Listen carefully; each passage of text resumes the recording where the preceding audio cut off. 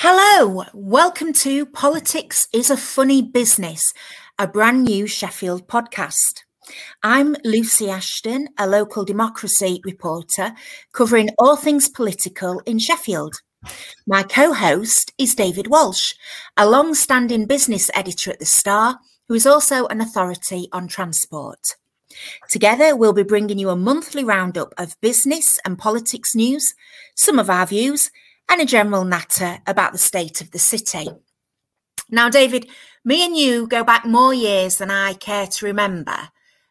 We both started out on the Barnsley Chronicle. We did. And then moved to the Star together. Yes. So maybe we're destined to just follow each other's career paths. So it seems quite nice. Well, yeah, there'd be worse things in life than that, Lucy.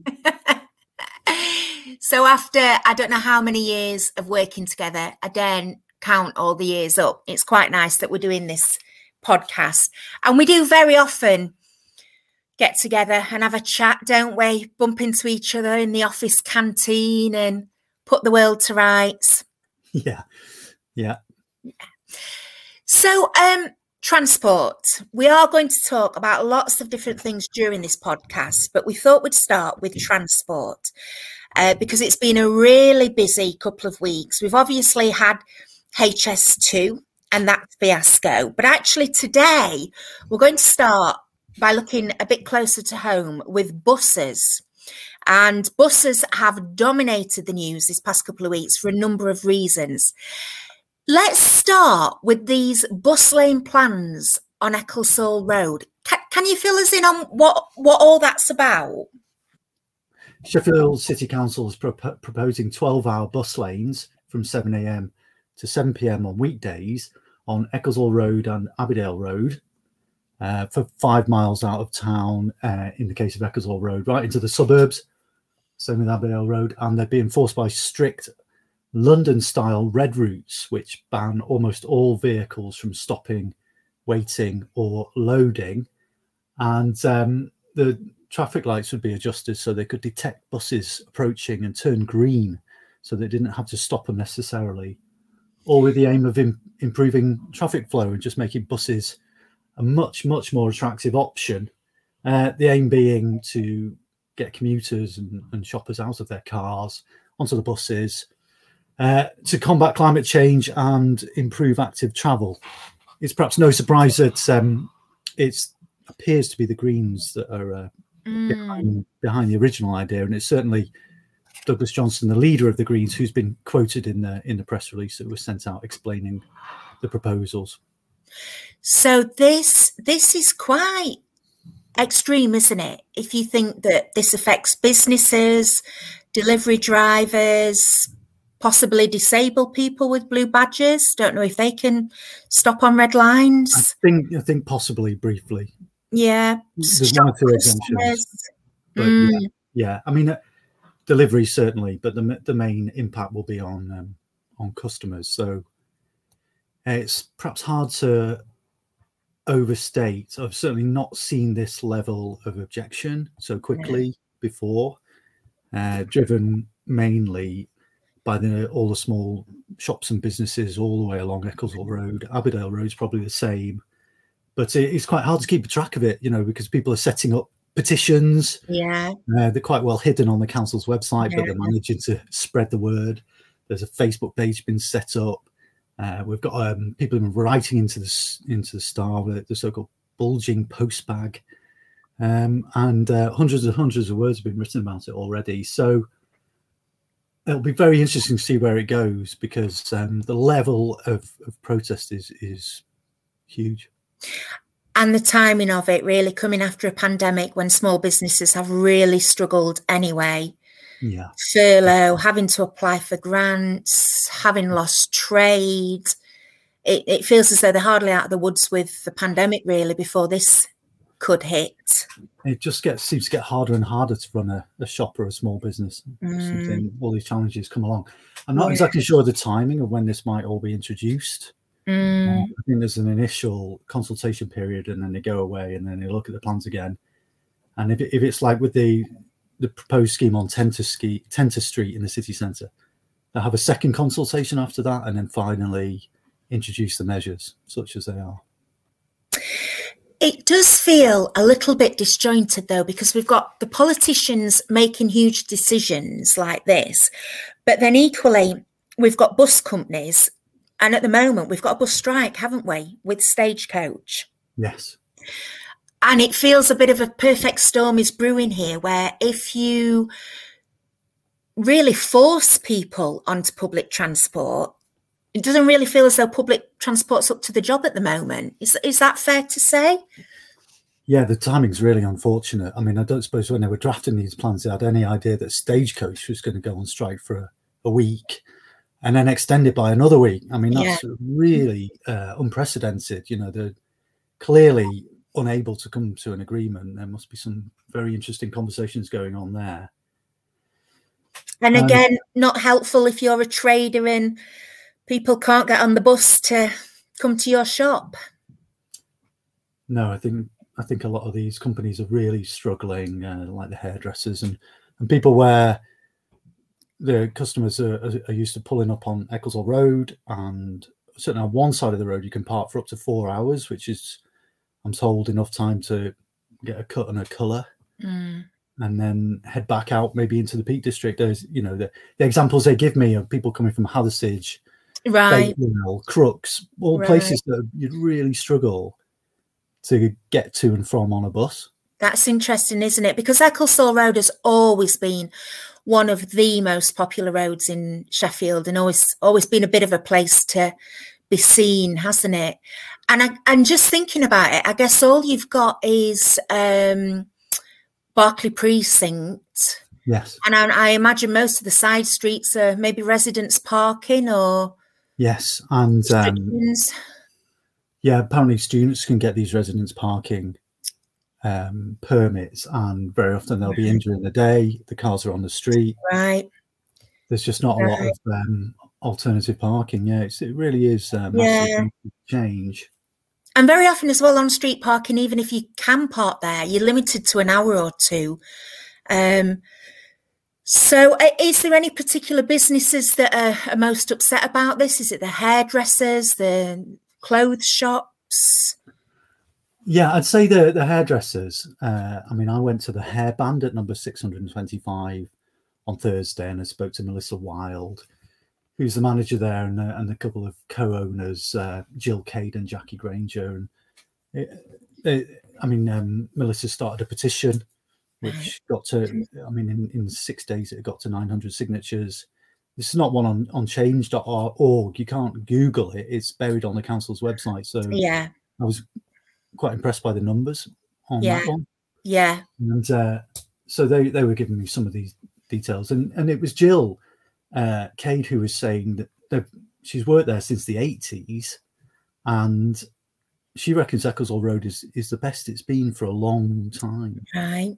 With a really interesting mix, and it's very vibrant. Fewer clothes shops, obviously. I think it had a reputation for clothes back in the day, but now there's a really good mix of things, and she's just very concerned that these proposals have a huge impact. And of course, they're not the only businesses concerned by road changes. I can barely bring myself to say Pinston Street, because me and you have honestly, between us, I think we could write a book about Pinston Street.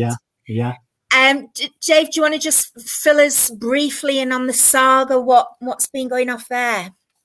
So Pinston Street has been closed to traffic since June last year, at the height of the pandemic, when the road was closed so that they could widen part of the pavement on part of it so that people could socially distance. Since then, since that necessity has sort of eased a bit, it's remained closed and become sort of incorporated into the Connecting Sheffield Active Transport Scheme, which promotes walking and cycling over driving. The big impact of that, though, is that, as everyone probably remember, Pinston Street was a very popular bus route. It was a very busy bus route, and I think there were more than 30 services. I think it's about 36 buses that have been diverted. Yeah.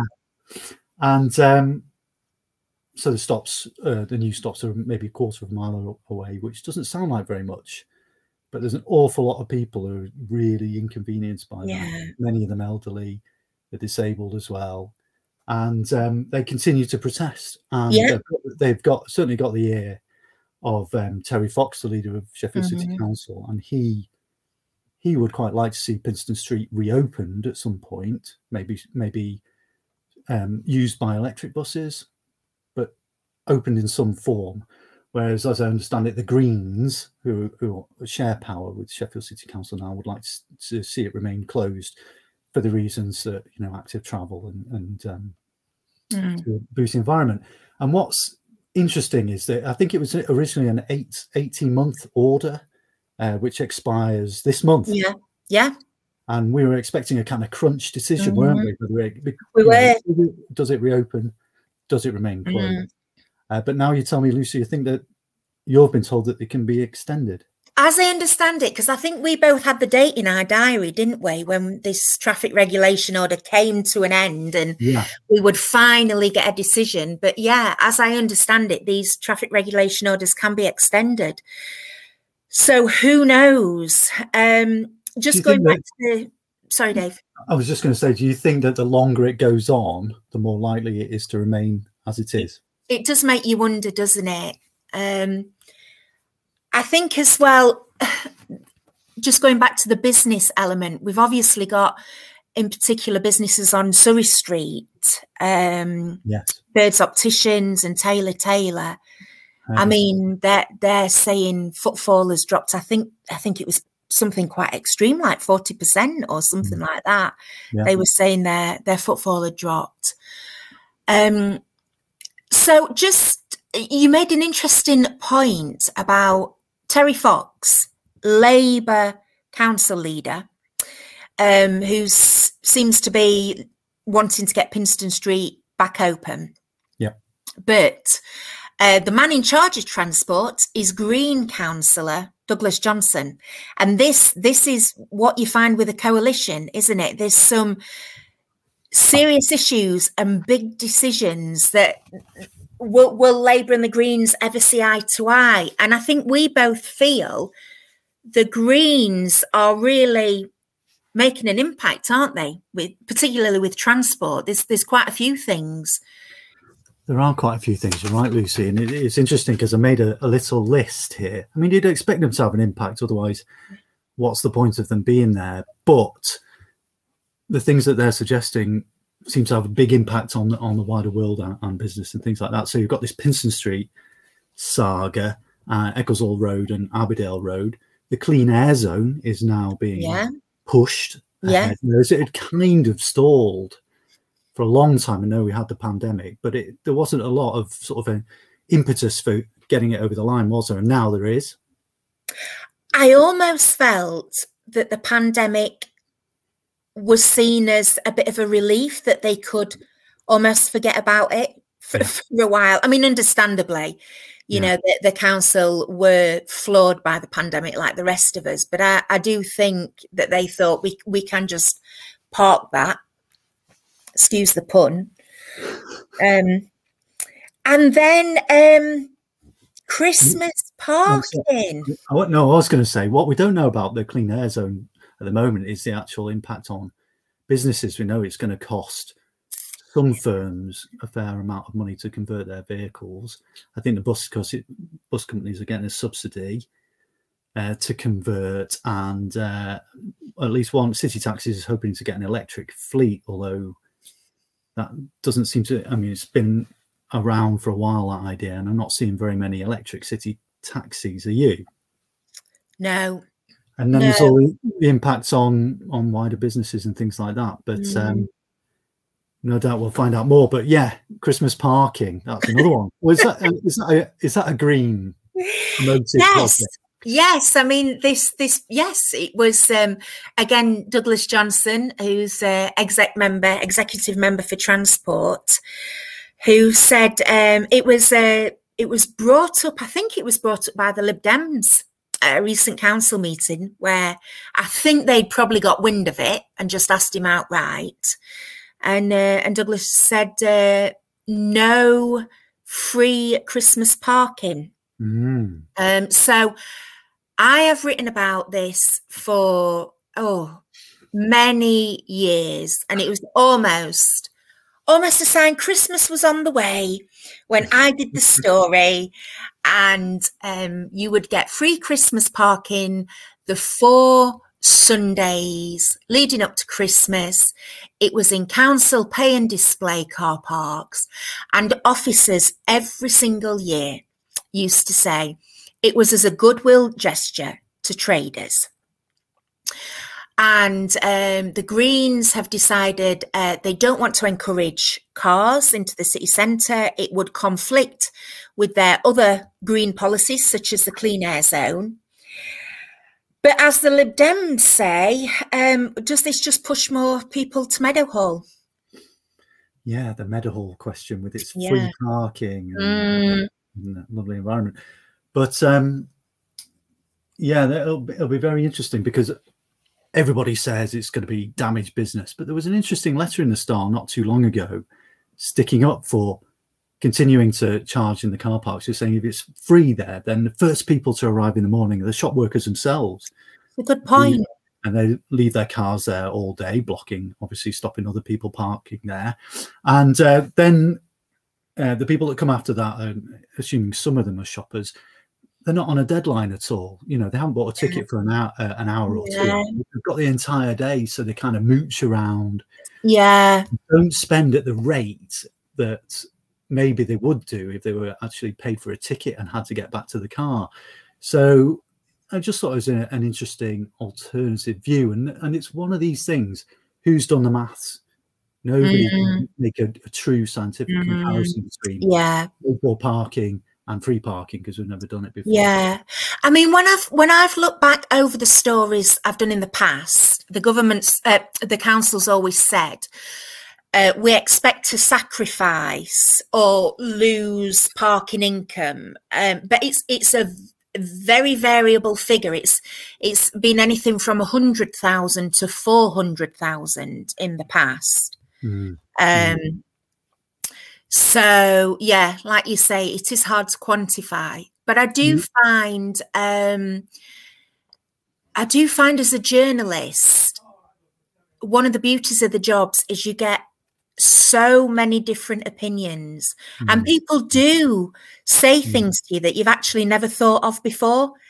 And I think that is quite nice about our job. I mean, we're obviously there to make sure all our stories are balanced. But you do get a very good overview and a wide breadth of opinion. It's also gratifying when people read your story and write into the Star with their own opinion on it. You know, you've actually motivated somebody to put pen to paper in response. So they're engaged, you know, they're interested in the story, they've got an opinion, and they take the trouble to write to the Star. So that's brilliant. Yeah. So we're going to wrap up shortly. I just want to move on to our regional mayor, currently Dan Jarvis, although there is going to be an election in May. Just on the role of the mayor, can you just explain whether they have any influence over buses and public transport? It does fall in their remit, but how influential can they be? Very influential, I'd say, because the passenger transport executive now comes under the mayoral combined authority, and I think it's something like 40% of the income of the bus companies is in some form comes from the taxpayer. So not a subsidy as such, but they get reimbursed for things like pensioners who travel for free, and then the bus companies charge I think they charge the MCA, and certain routes which don't really pay their way, and things like that. So they have quite a big impact. Some people think that the buses should be franchised, which is the mayor and the MCA, the mayoral combined authority, taking control of the buses and being able to direct the bus companies to put on or reinstate certain routes or run services more regularly.